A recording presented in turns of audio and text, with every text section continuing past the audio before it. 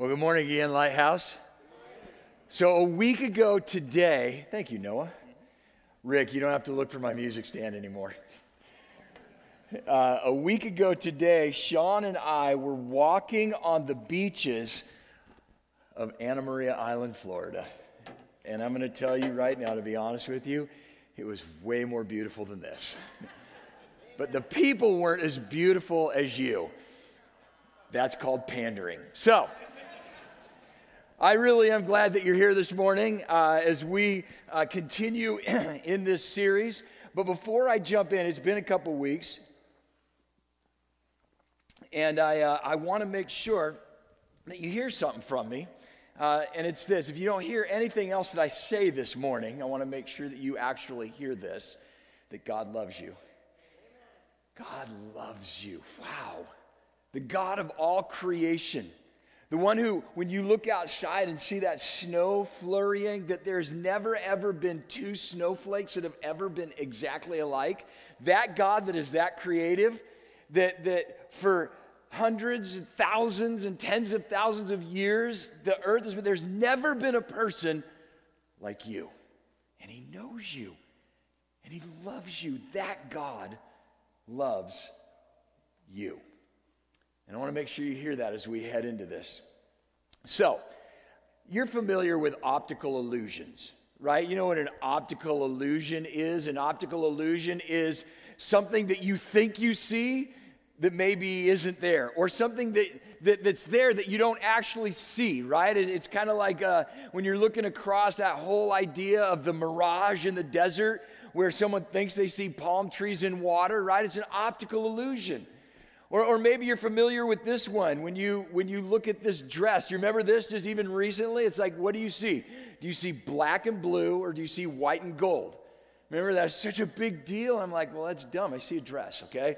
Or what about when you look at this, what do you see? Do you see a face looking at you, or do you see a profile picture? Which one do you see? That's kind of interesting, isn't it?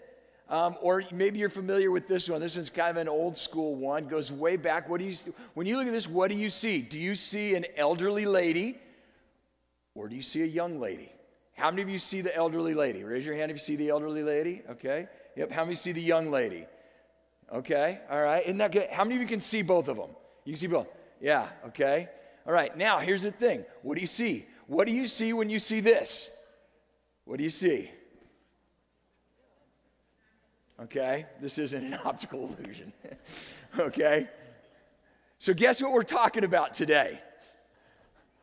We're talking about money, okay? We're talking about money. I know some of you are thinking, great, I knew it. It's cold outside. It's blowing snow. I should have just stayed home. We're talking about money in church. For those of you who maybe this is your first time at Lighthouse, or you've only been here a few times at Lighthouse, you're going, I knew it. I knew it. That's all they talk about at church is money. Money, money, money, money, money. Well, I'll be honest with you. I've been here at Lighthouse Community Church for 7 years on March 29th. Okay, 7 years ago on Palm Sunday, March 29th was my first Sunday here at Lighthouse. And in 7 years, do you know how many messages I've done on money? 0. I've not done a single message on money. I don't like talking about money. If I'm honest with you, I don't like talking about money. I think I have this sensitivity to people who think that we always talk about money. So I swing to the other side, right? You ever do that? Like something that was in your life or somebody else's life, and you're like, I had a friend of mine who was perpetually late all the time to meetings, appointments, and stuff like that. And then, like, he got into a position of authority where, like, he had to be on time, and he would be early all the time. And so anytime I was late, it was like he would come on, he swung to the other side.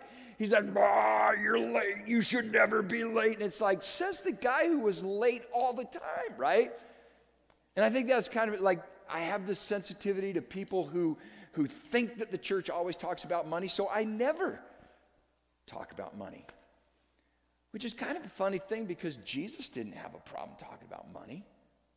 Scripture talks about money. And so today, we're going to talk about money. For the next 2 weeks, we're going to talk about money, which is kind of, I look at it, and last week, Pastor Rick talked about Ananias and Sapphira and the difference between Barnabas and Ananias and Sapphira in the end of Acts chapter 4 and the beginning of Acts chapter 5. And if you were here, or you joined us online and watched us online, you remember that Pastor Rick made the point and asked, are you sold out or a sellout? Are you sold out or a sellout? And he looked at Barnabas, who was sold out. Barnabas was a person who was sold out and ultimately ended up helping to change the world. Ananias and Sapphira, sellouts. They were sellouts. They wanted to be seen as one thing, but actually lived another life. And so that kind of leads us into our conversation today. And the question really to ask is, am I sold out or am I a sellout? And one of the ways that I can tell is through the use of my money. Through the use of my money. Why do you think it is that God talks about money? Why does God talk about money so much in the scriptures? I believe that the scriptures talk about money not because God needs money. I mean, seriously, God doesn't need our money. The God of time and space really doesn't deal in human currency. I love what my favorite band, U2, what Bono said. He said, my God isn't short of cash, mister. Our God doesn't need our money, but why does God talk about money? Why does Scripture talk about money? And I believe it's for this reason.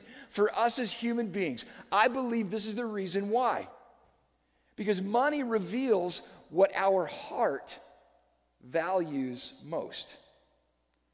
Money reveals what our heart values most. Time and money are the commodities that you can look at my life and judge what I believe. They will speak the loudest about what I believe. If you look at my checkbook, which how many of you actually write checks? If you write a check, mostly women. Okay, all right. A few of us men, all right. I write a check. I think I write probably 3 checks a year, right? So if you look at, I don't know what you're looking at, your online accounting, your checking account, whether it's in a book or online, whatever.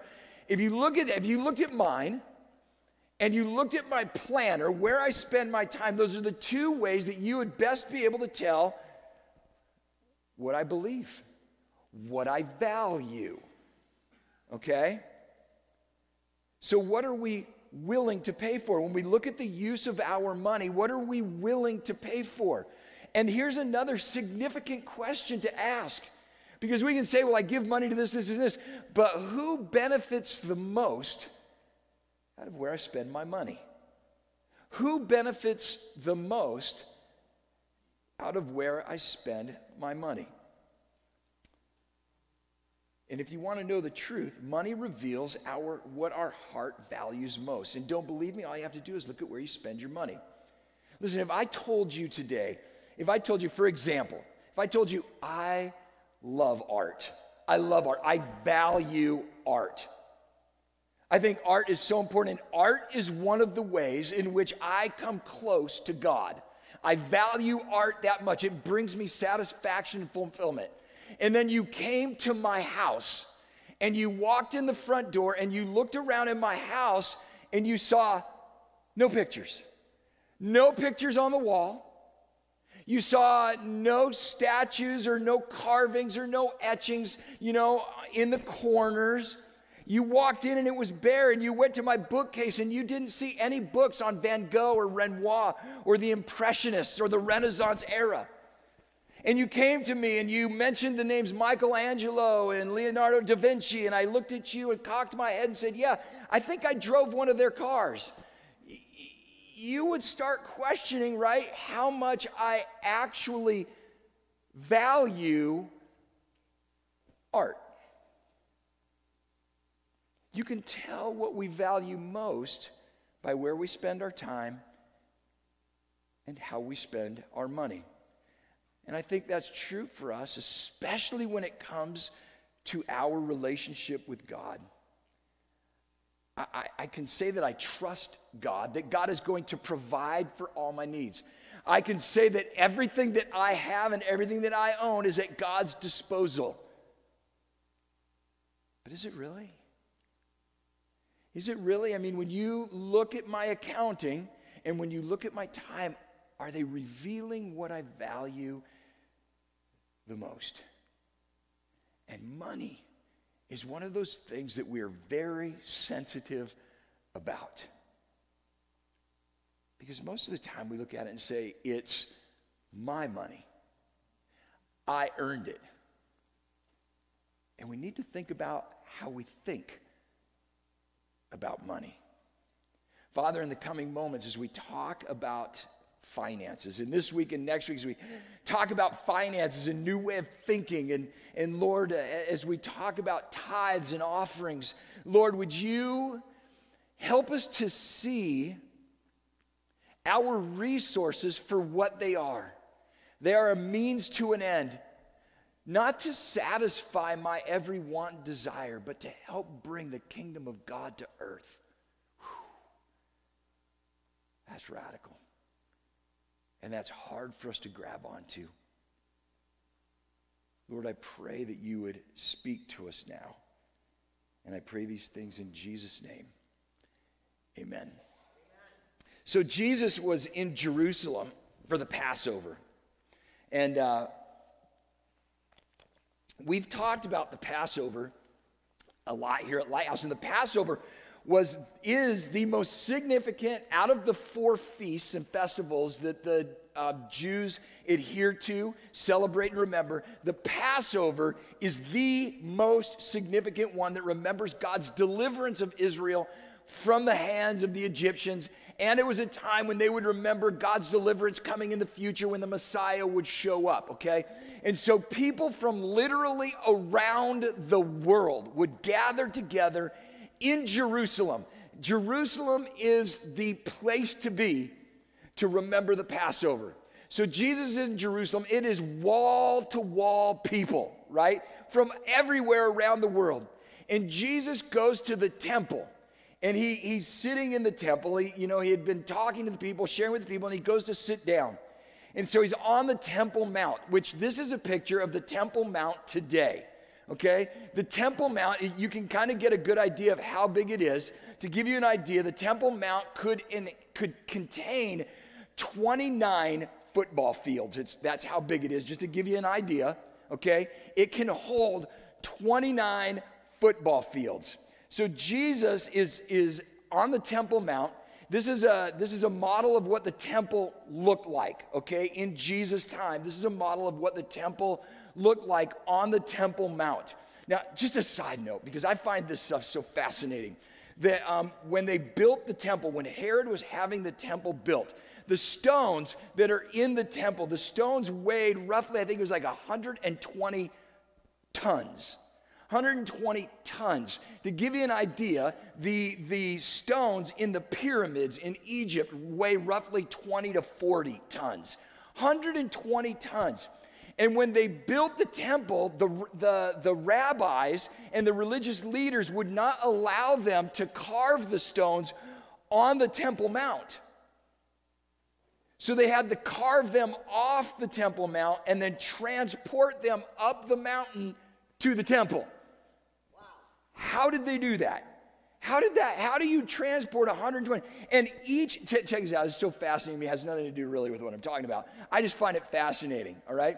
That each block was built specifically for where it was placed in the temple.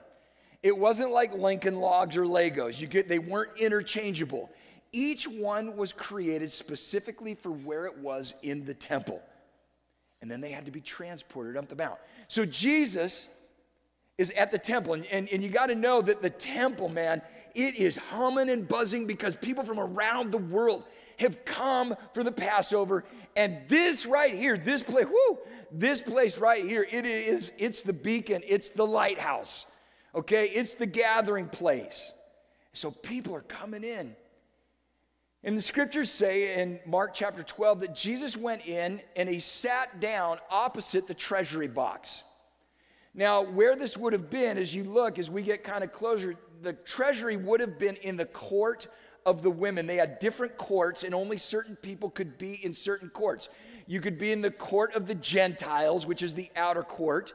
Then you could move into the court of the women, and that was the last place that women and some Gentiles, I think it is, could go and be. And then you moved inside to the next court, and they literally have signs up that tell you entering past this point, you can be killed. Okay?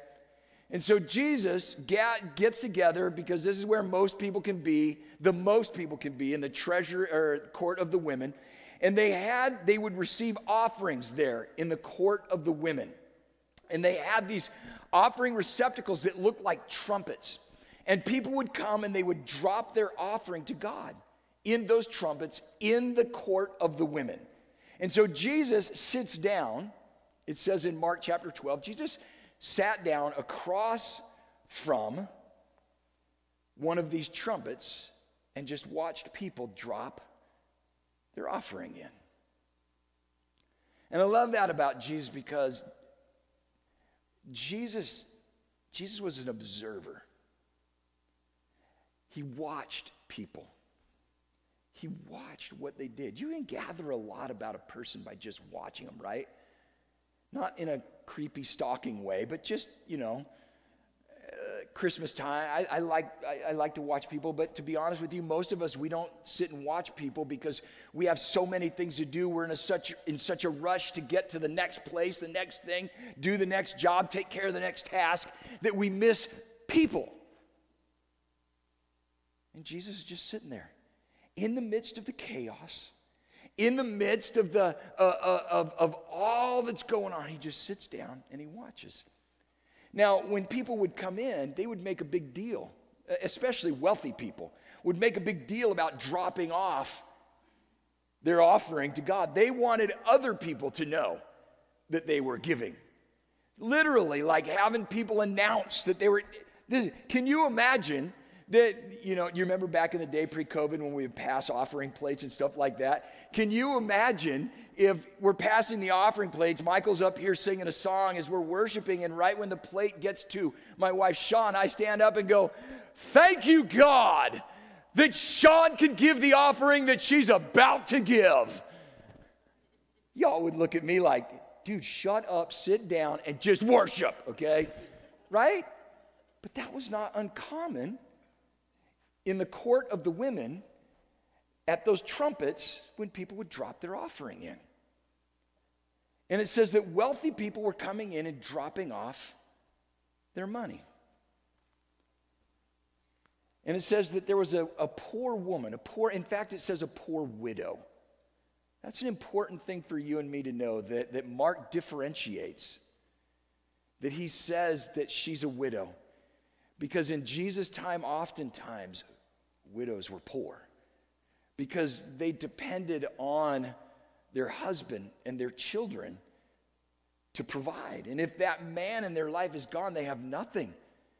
And really all they're left with is begging for a living, right? And this is a closer look of that court of the women.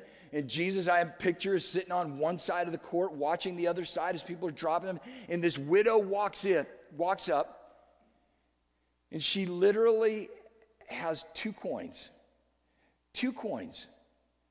in her hand. I imagine this woman had her head down as she walked.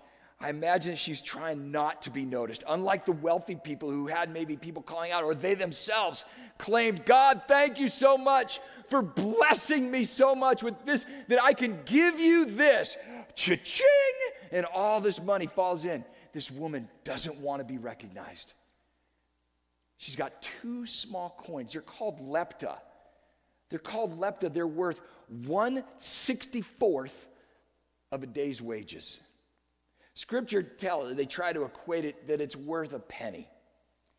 She walks up and drops two coins. In today's wages, 1/64 of a day's wages, she dropped in about $2.50 to $5. Now, here's the thing. Two things. She dropped them in. Those 2 pennies. For a lot of us here, if I dropped 2 pennies and I was in a hurry, I wouldn't even think to turn around and pick them up, right? I wouldn't do it. But here's what the scripture says. Scripture says that that was everything she had. Those 2 coins, that coin, those 2 coins that she had, Scripture says was all she had to live on. That's what it said. It said she, out of her poverty, put in everything. All she had to live on. And Jesus is watching. And he goes, hey guys, hey, Peter, quit messing around and come over here. Right? Calls the disciples around him. And he says, that woman right there, she gave more than everybody else.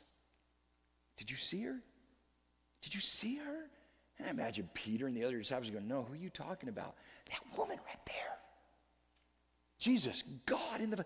That woman right there, did you see her? No. We were paying attention to the guy in front of her. Did you see the size of that bag of money he dropped? It was huge. And Jesus said she gave more than he did. And Peter's like, what? No way. How much did she drop in? And Jesus said, 2 coins. 2 coins? He had a big... No. She dropped in everything she had. It caught God's eye. It caught God's eye. Dropped in everything she had to live on. Here's the question for you. I love you and I give thanks to you. It's one thing to say it. It's another thing to show it. Amen. Do you, one step further, do you trust God? Do you trust God? Do you trust God with everything? Even with your money. Provide for her needs. That she was willing to give up everything. Even though for you and me, those 2 coins would amount to a mocha at Starbucks. Maybe not even, we couldn't even afford a mocha at Starbucks on what she dropped into the trumpet. But that was everything she had. And she said, God, I love you so much. I trust you that you will provide for me. She gave God everything. Have you ever done a trust fall? Raise your hand, you ever done a trust fall? Okay, you know what a trust fall is, right? You get up on a table. Let me get 2 people and come over here. And no, I'm kidding, okay? It's that thing where you're standing on the edge, whether it's a chair or a stage or a table, and you stand with your back turned, put your feet on the edge, cross your hands. Whoa, just kidding, okay? And there's a group of people behind you, and you trust when you lean back that they're going to catch you, right? It's a trust fall. Raise your hand, you done it? How many of you done it? How many of you, put your hands down, how many of you have ever been dropped or you know someone who's been dropped? Yeah. Okay. Did you quit your job? No, I'm kidding. How can you trust those people anymore, right? Trust fall. Developing that trust in people. I love my daughters. Talk about trust. When we look at our kids and our grandkids, you talk about trust. And I remember one of my favorite things, I loved picking up my kids. They trust their dad. Even in the times when I gave them reasons not to trust me, right? I remember there was a time when Maddie was a little girl. And Maddie's due May 16th. We're so excited. Got that little baby there.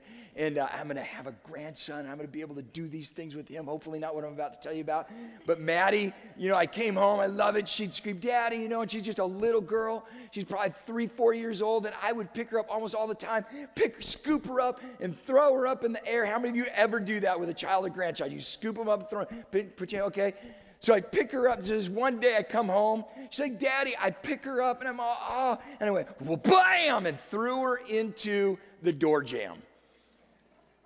Which explains a lot now for her. No, I'm kidding. She's got this little tick now. No, I'm kidding. All right? Just pick her. Well, bam, right? Threw her into the door jamb. You would think after that it'd be like, Daddy, hey, girl. She's like, nope, no. I know what happened last time. I learned no. She would still come to me. One of my favorite things would be to put them on a countertop, take a step back, and go, all right, jump. Do you remember the first time when they would do that? Do you remember moms and dads, grandmas? And they'd look at, some of them are great because they're just, they don't care. They trust you. They're just like, woohoo, they jump. Other kids are like, man, I'm not really sure. That's a long ways away. And then they kind of do this, and some of the kids are just like, they want to jump, and they kind of do this, and then they just go, right? All right, the whole trust thing. They trust. And I'm happy and proud to say that to my knowledge, I never dropped my children. Every time they jumped, I caught them. Every time. No matter how far the distance was, I caught them. They trusted me. God supplies our needs. God supplies our needs, whether it's through finances or gifts or whatever the case may be. God supplies our needs. How much do we trust him? How much do I trust him? To look at him when he says, give, whether it's tithes and offerings or it's a need that somebody has, and I'm like, man, God, I only have like $1. I'm running kind of low. I'm kind of scraping by, and God says, I know, just give it. That person, trust me. Trust me. Do we? Do we trust him when he says the first 10%? The first 10%. The first and the best. And we're going to talk more about that next week. Please show up. Okay? It all comes down to trust. Isn't that the story about the woman who dropped everything? Everything. Everybody say everything. Everything she had. Why? Because she trusted God. Money reveals what our heart values most. I want to close with one statement, or one question and two statements. Okay? Money reveals what our heart values most. Some of us have heard this saying, put your money where your mouth is. Right? Put your money where your mouth is. What does that mean? Put your money where your mouth is I believe in something so much that I'm willing to risk the cost of what it's going to take to fulfill what I believe. Put your money where your mouth is. Is that how much I believe? Okay? One question, two statements to close with. One question, two statements. The first question is this: whose money is in your bank account? Whose money is in your bank account? Talk a little bit more about that next week. Something for you to ponder. Whose is it? Whose is it? To be honest, for a lot of my life, I'm saying it's mine. I earned it. I worked for that money.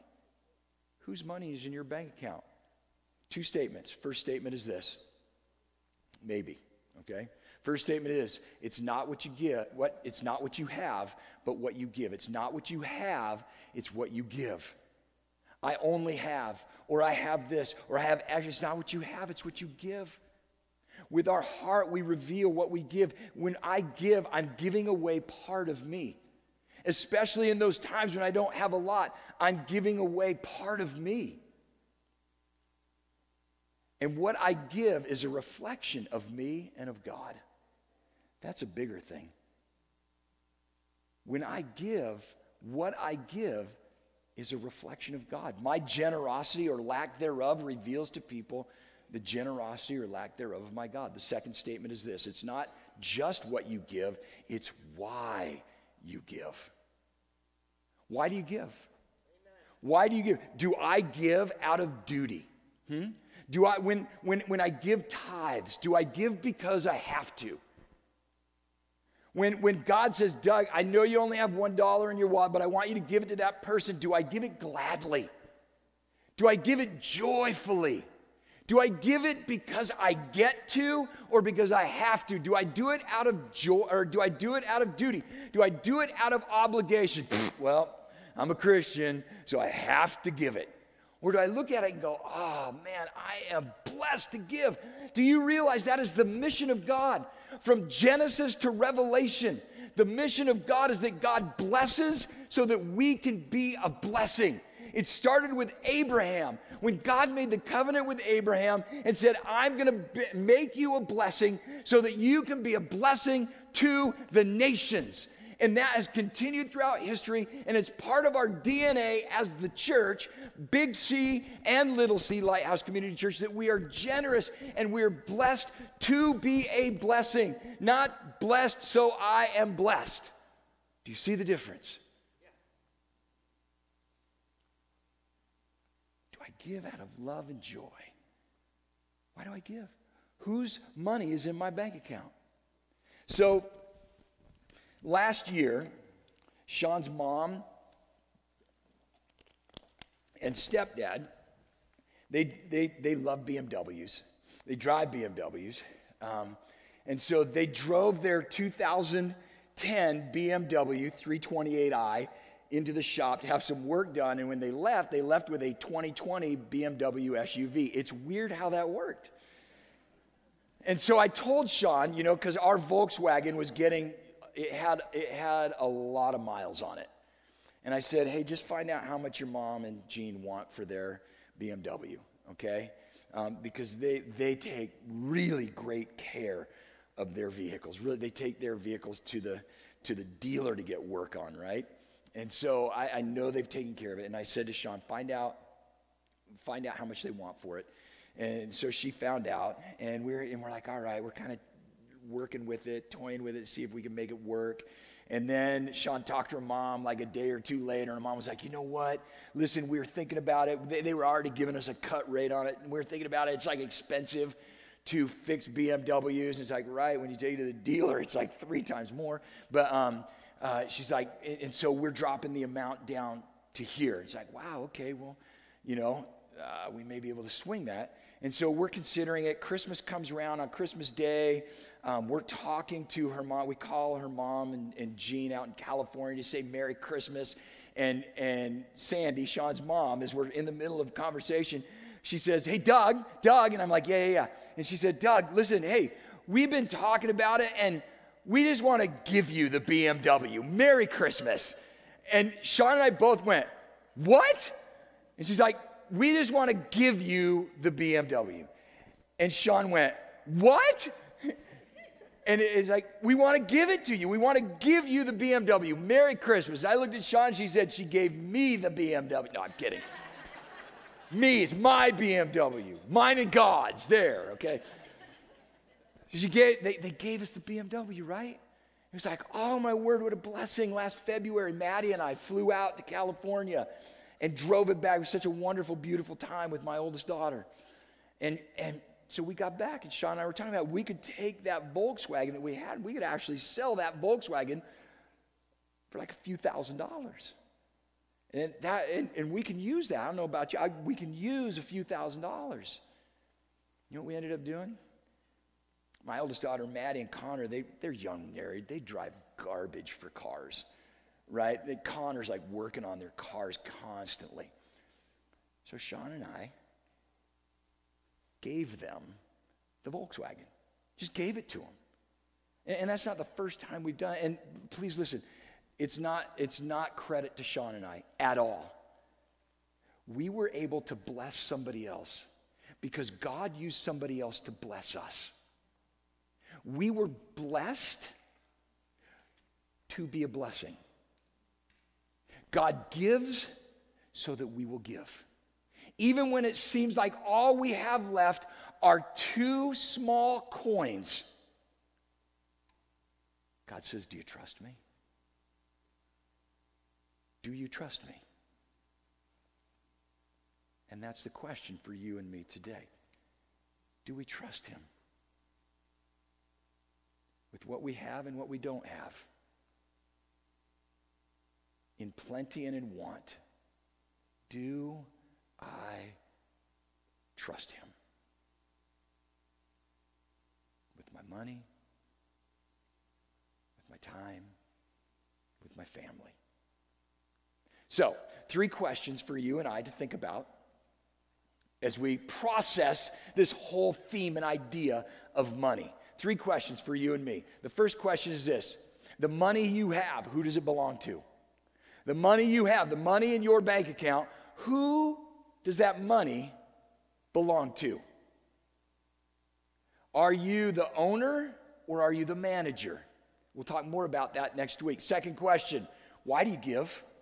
Why do you give? Why do I give? Do I give out of obligation? Do I give out of duty? Or do I give because I've been blessed? Am I blessed to be a blessing? Am I being the blessing because I'm blessed? Third question: what will you give? What will you give? Will you give a little? Or will you give it all? Because remember the widow? The poor lady who gave everything she had. What are you going to give?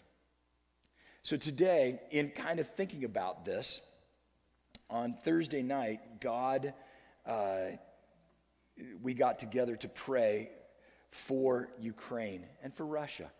And I revealed at the prayer time that I've actually been to Ukraine twice. I've had the privilege of going there, leading mission trips to Ukraine, being in Kyiv. And the pastor of the church, Transformation Church, this is him right here, and his wife, Peter and Anya Marchenko. Peter's the pastor. He started the church. He started that church in Kyiv by preaching out of the back of his truck. That's how it started. And the church where I was working at that point in time in Holland, Michigan, had developed a relationship with Peter and Anya in Kyiv. And God blessed that church. And the church in Kyiv, Transformation Church, led by Pastor Peter and Anya, started planting churches. And I think they had planted over 20 churches out of that church, Transformation Church in Ukraine. And so we were praying. We were praying for the pastors. We were praying for the families. We were praying for the people in Kyiv. We were praying in Ukraine. And God put in my brain that we need to receive an offering for what's going on there in Ukraine right now. If you've been following the news, you know that people are fleeing there, women and children fleeing to get into other countries. And somebody asked on Thursday night, where's the money going that we collect today? Where's the money going? 100% of the money we collect as a result of this offering that we receive for Ukraine, 100% of it is going to Ukraine. We take no money out of it. We will take nothing. And I did some research and I did some work because I didn't want to give to an organization that's going to take a cut of the money we send in. And there's nothing against them. I know they have administrative fees. I wanted 100% to go. So I connected with my friend, Pastor Craig Reese at Central Wesleyan Church in Holland, Michigan, and they're still in connection. In fact, they do great work with Transformation Church. Transformation Church in Kyiv is not meeting right now because they had a bomb go off 1,000 feet from their church building. Their church has scattered. They actually have some of their people who are on the border of Ukraine and Serbia serving to help provide humanitarian relief and to help usher children, women and children across the border into Serbia. That's one of the ways that they're helping. Another way is that they've got about 150 people who have fled into Poland. And it's led by one of the plant churches, pastors, is in Poland helping to lead this group of people. They're helping to send money there to help those people. Another one of the pastors, his father-in-law, runs a camp in Romania. And that camp is housing about 40 Ukrainian refugees. Some of the money's going there. And there's one other place, I can't remember what it is, but there's 4 places specifically where this money is going to specifically. When we give, our money doesn't go to Central Wesleyan Church. They keep none of it. In fact, Pastor Craig told me, he said, listen, I want you to know, if there's any money left over, which there won't be, but if there is, but there won't, but if there is any money left over, we will send it back. But there won't be. Every penny of that, every penny that you give today will go to Ukraine. This guy right here, Pastor Peter and Anya, for 9 months had been planning their vacation. They have family in Northern California.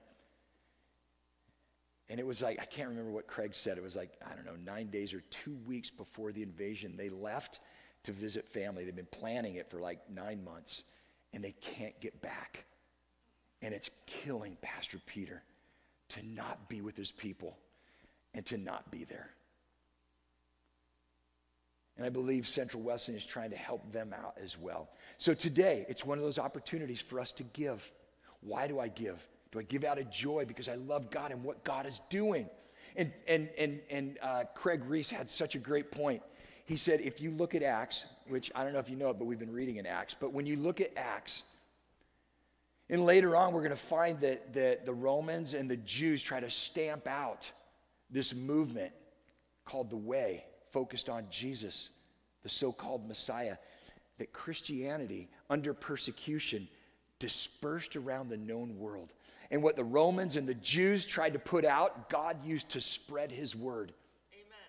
And so now in Poland, in Romania, in Serbia, God's word is beginning to move.